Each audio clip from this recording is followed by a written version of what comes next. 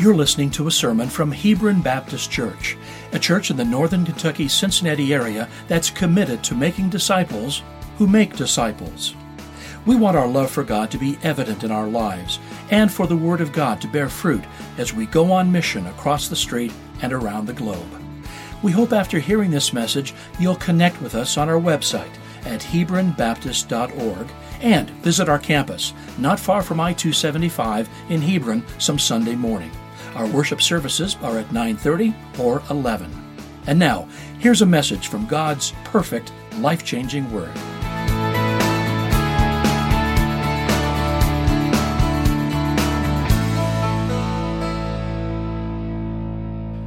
Turn with me in your copy of God's Word or your devices to Hebrews chapter 12 and verse 1, or page 1069 in the Pew Bible that is sitting in front of you.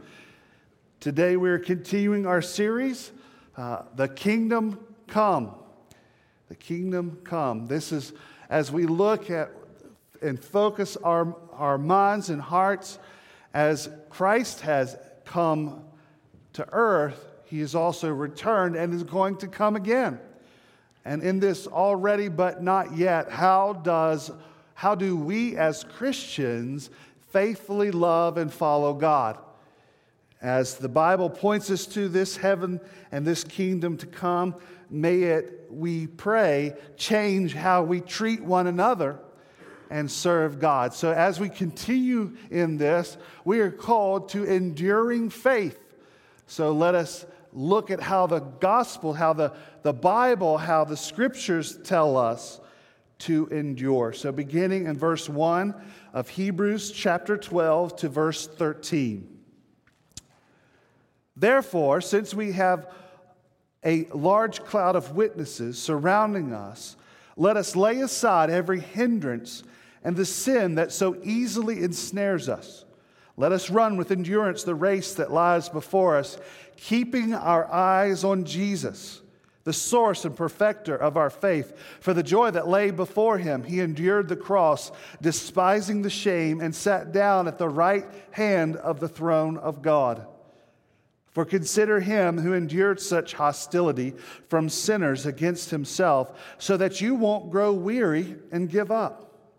And struggling against sin, you have not yet resisted to the point of shedding your blood, and you have forgotten the exhortation that addresses you as sons. My son, do not take the Lord's discipline lightly, or lose heart when you are reproved by him. For the Lord disciplines the one he loves and punishes every son he receives. Endure suffering as discipline. God is dealing with you as sons. For what son is there that a father does not discipline? But if you are without discipline, which all receive, then you are illegitimate children and not sons. Furthermore, we had human fathers discipline us, and we respected them. Shouldn't we submit even more to the Father of spirits and live? For they disciplined us for a short time based on what seemed good to them, but he does it for our benefit so that we can share in his holiness. No discipline seems enjoyable at the time, but painful. Later on, however, it yields the peaceful fruit of righteousness for those who have been trained by it.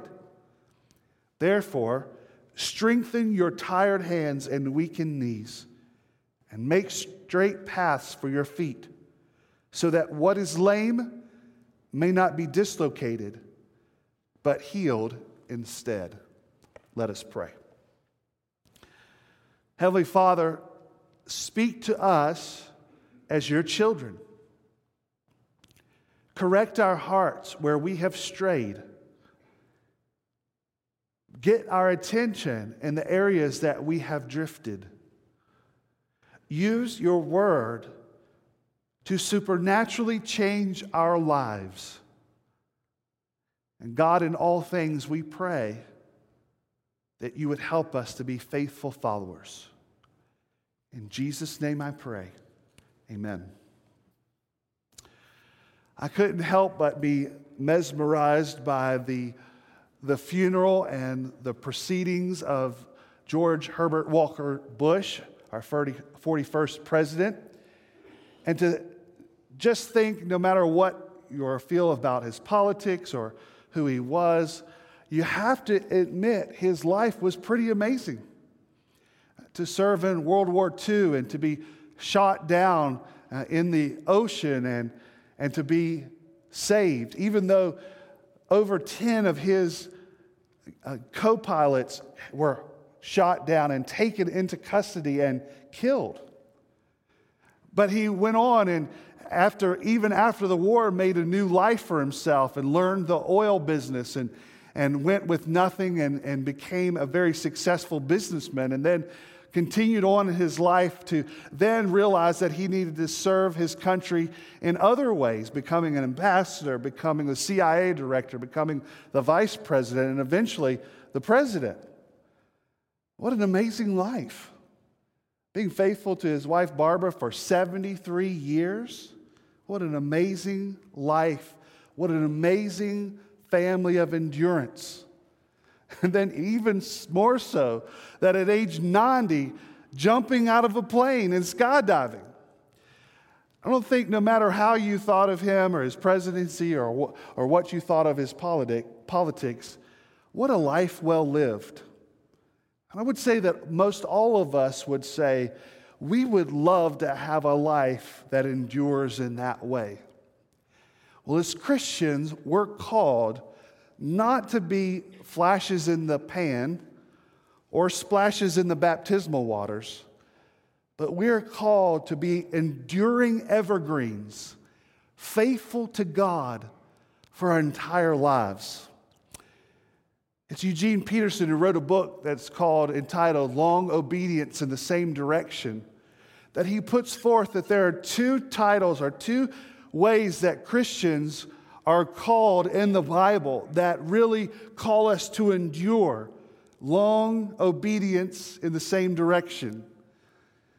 That we are called disciples, mathetes, in the Scriptures. That we are to follow Jesus. That we are to learn from our Master. That we are to emulate His life. That we are to continually be growing and following in His craft. Not in His craft as a skill, but in faith, in faithfulness, and in holiness. We're not seeking to acquire information about God, but we are following Jesus in skills of faith. And this is to continue until we see Him face to face. The other term that is used to describe Christians is pilgrim, parademos.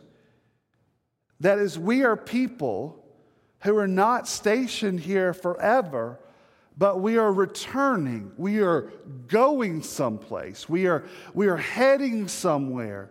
We are going to God Himself. We are on the way. And so these two words show that we are enduring people, faithfully following, going to heaven, going and following Jesus.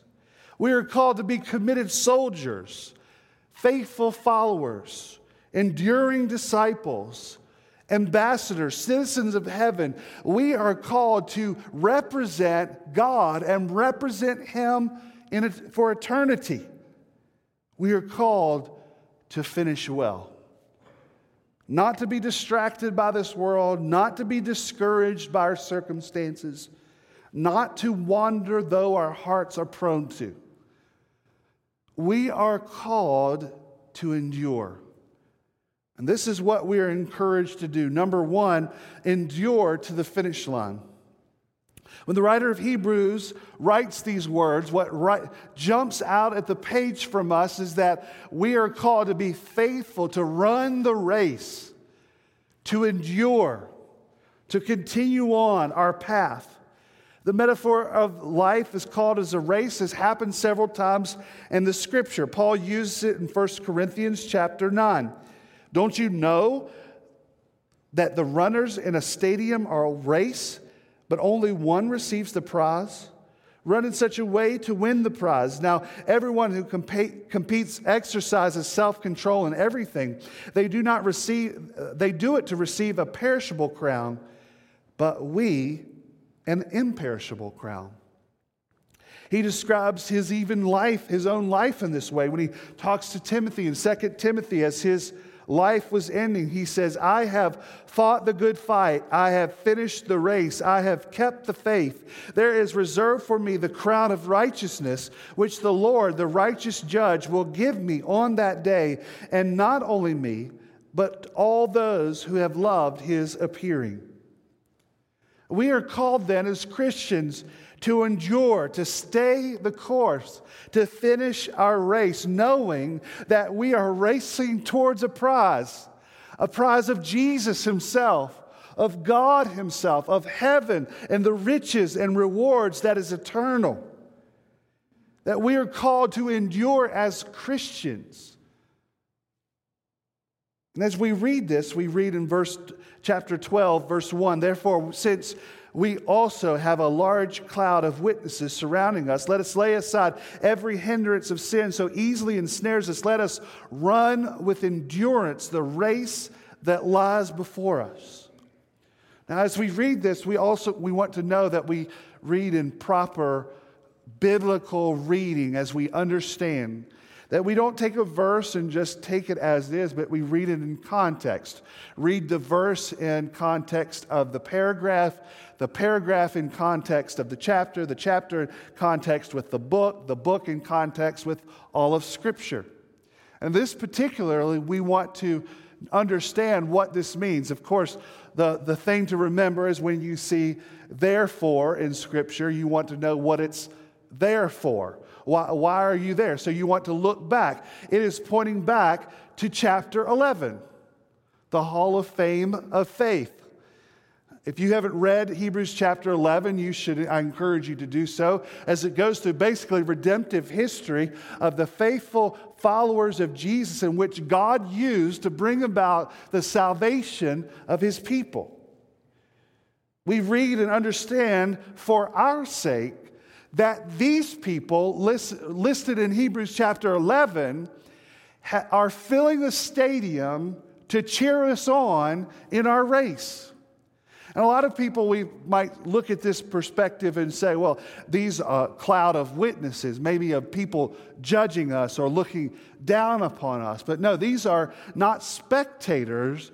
These are fans cheering us on, saying that we have run our race. We have endured similar things. We know the circumstances.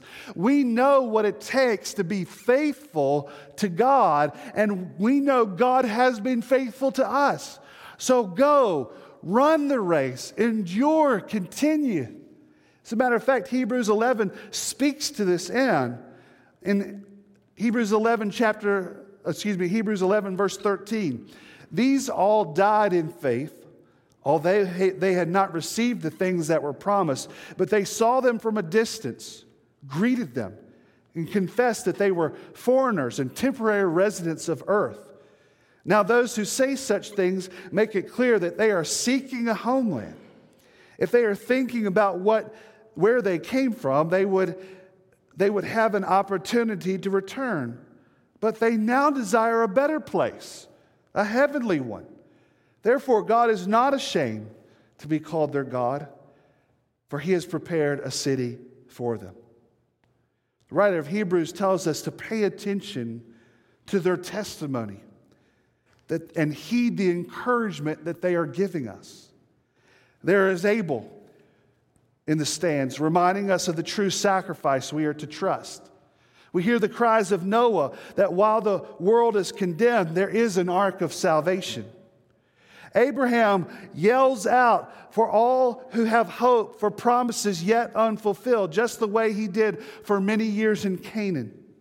Moses shouts out, like those among him, like him, forfeit status and favor in the world, riches and rank, in order to follow the Lord. And right beside him, Sarah, who says that even God is faithful in barren years.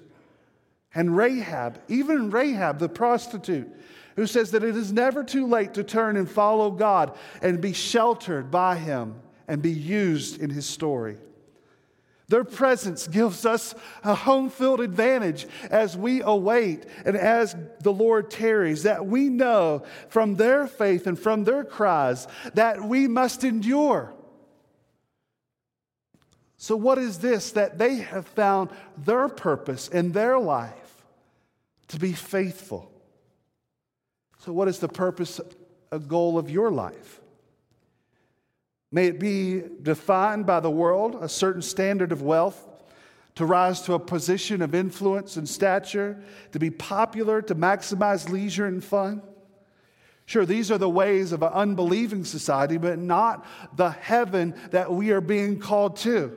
How liberating is it to us as Christians that we realize our true calling is one of faith, to persevere in the various settings where God has called us, to set us in, to hold us fast to our convictions and obedience to God, even when the world rejects it and turns away, to grow in grace and glorify God all the way to the end of our lives.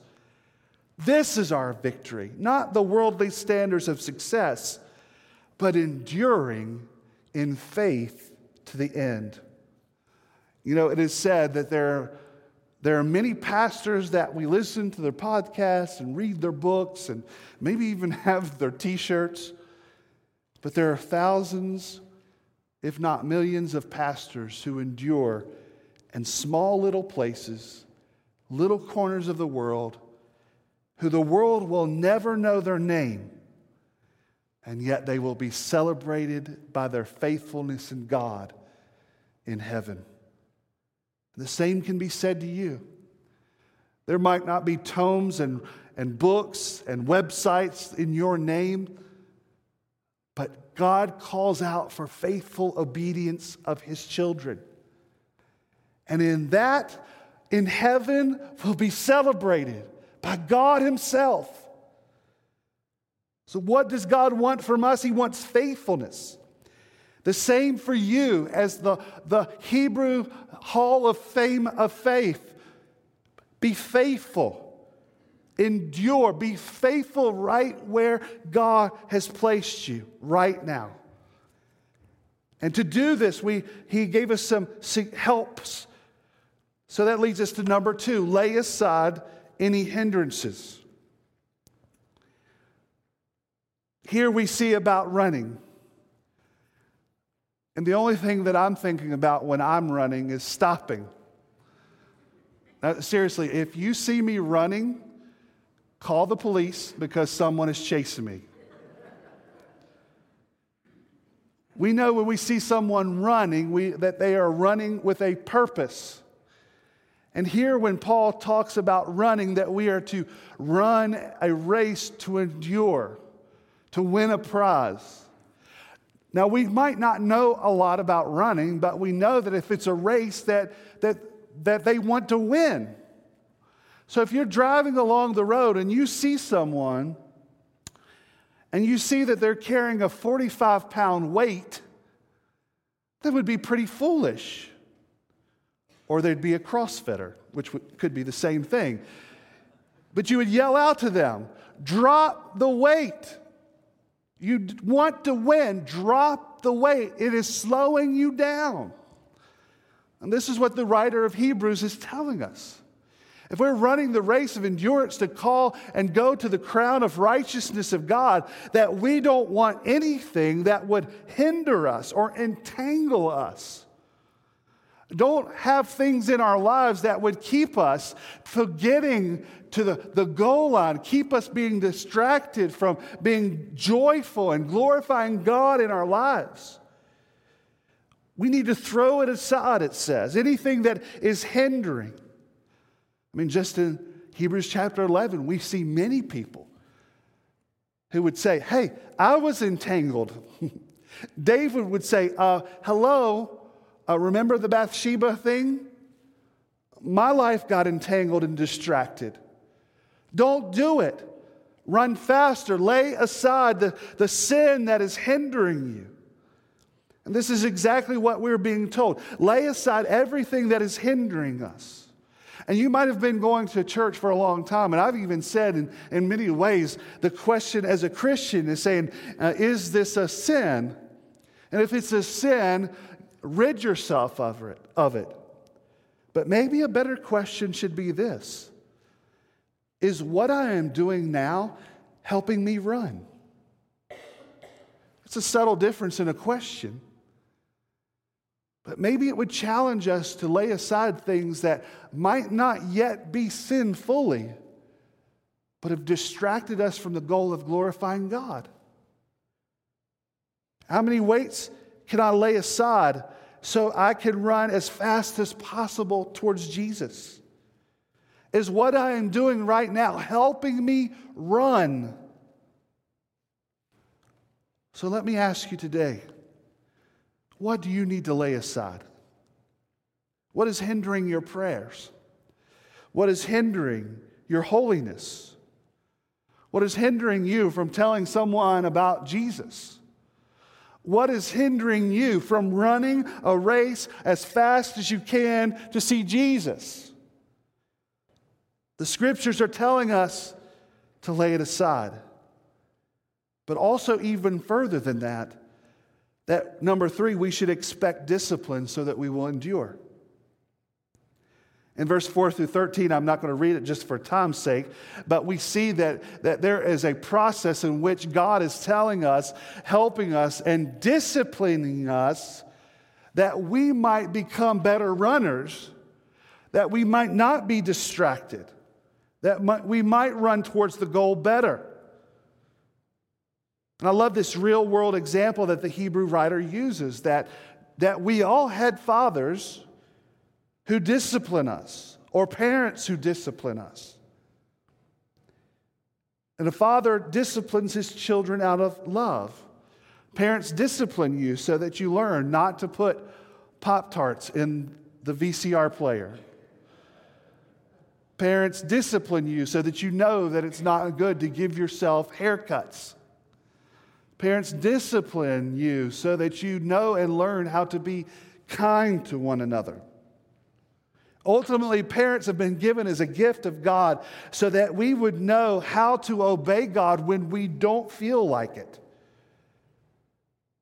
And so what obedience is, that we understand that God is calling us to obey Him.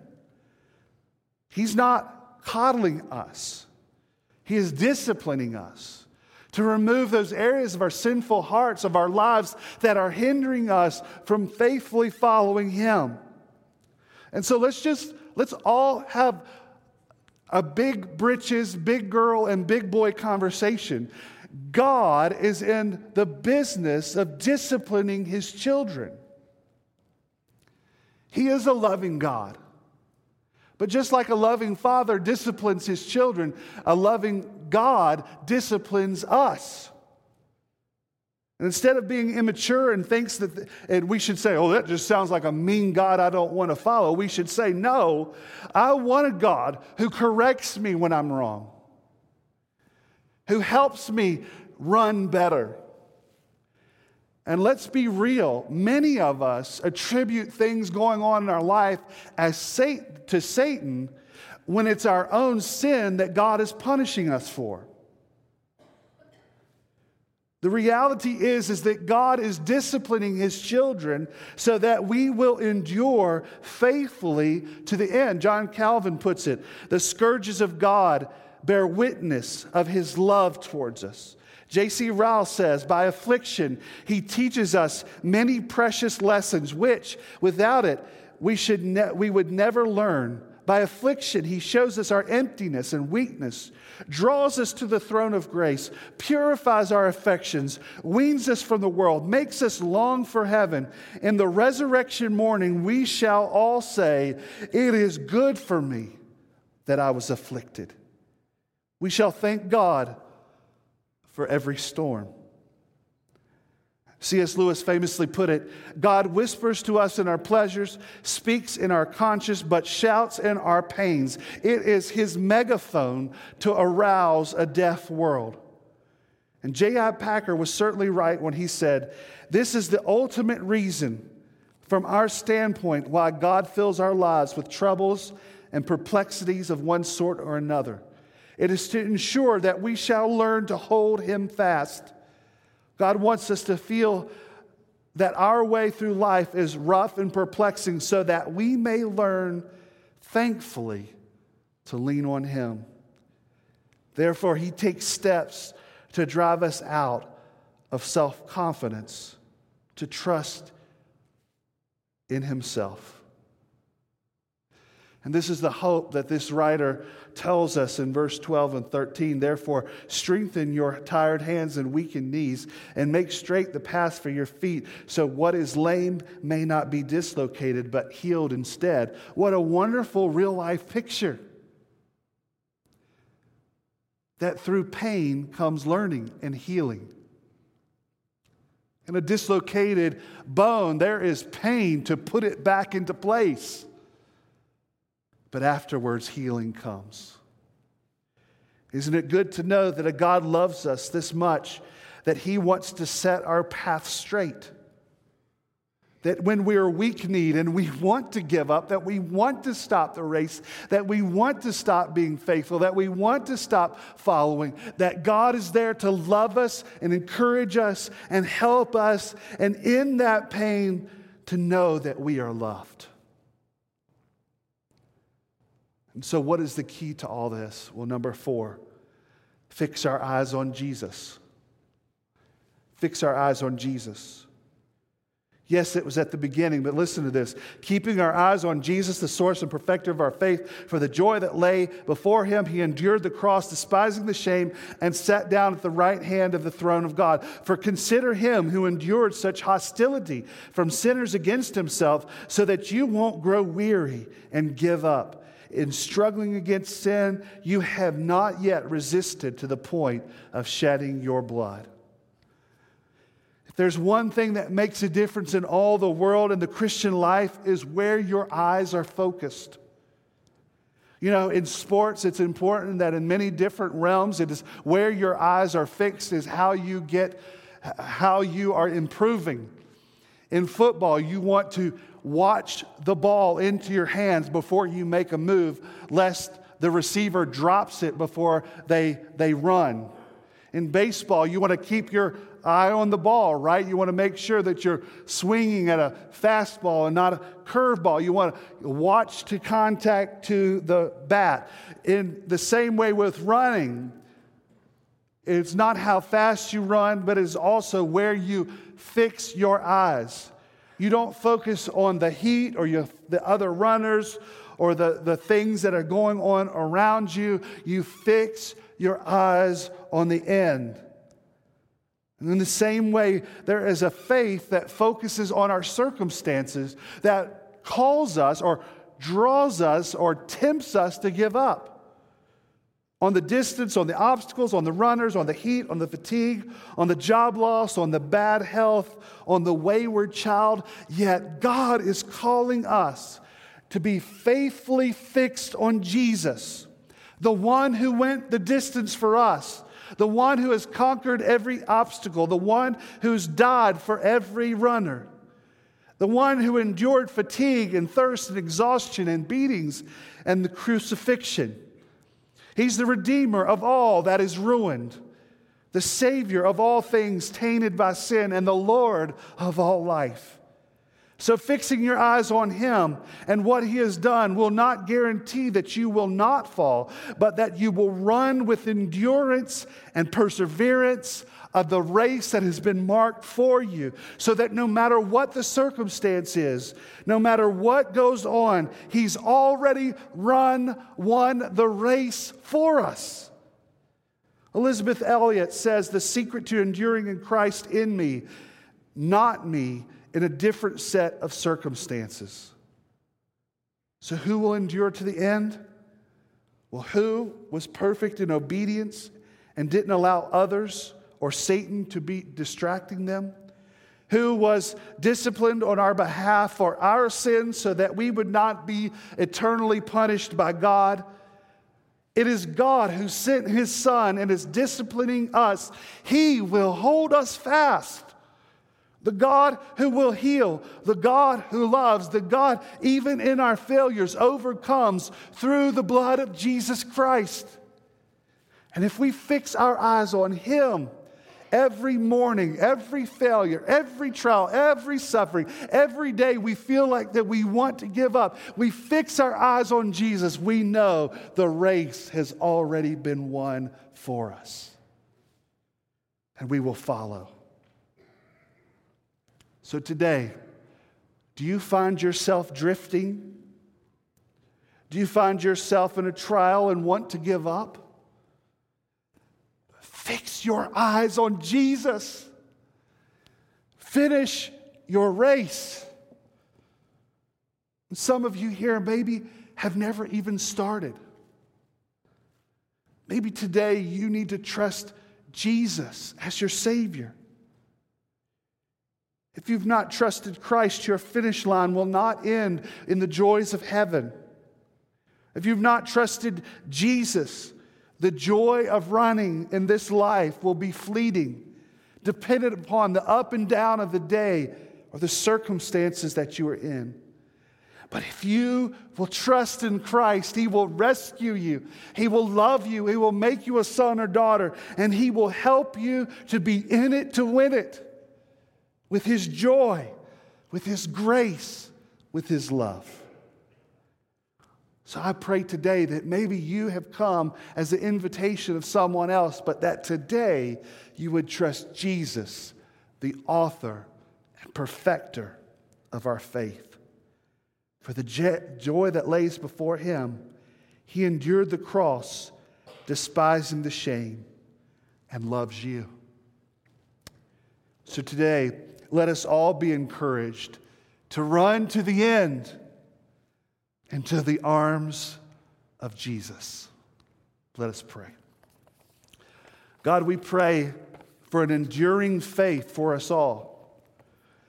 That many of us who are discouraged and struggling, may we see and understand that you love us, that you have not abandoned us, but instead have sacrificed your Son for us all. Help us to endure. Help us to have great faith. Help us to follow you. And we pray this morning that if there's someone here that does not know you, that today you would save them. That, Lord, they would see the world with new eyes. They would see you as Savior. And they would call out and be rescued freely by your grace. We ask this in Jesus' name. Amen.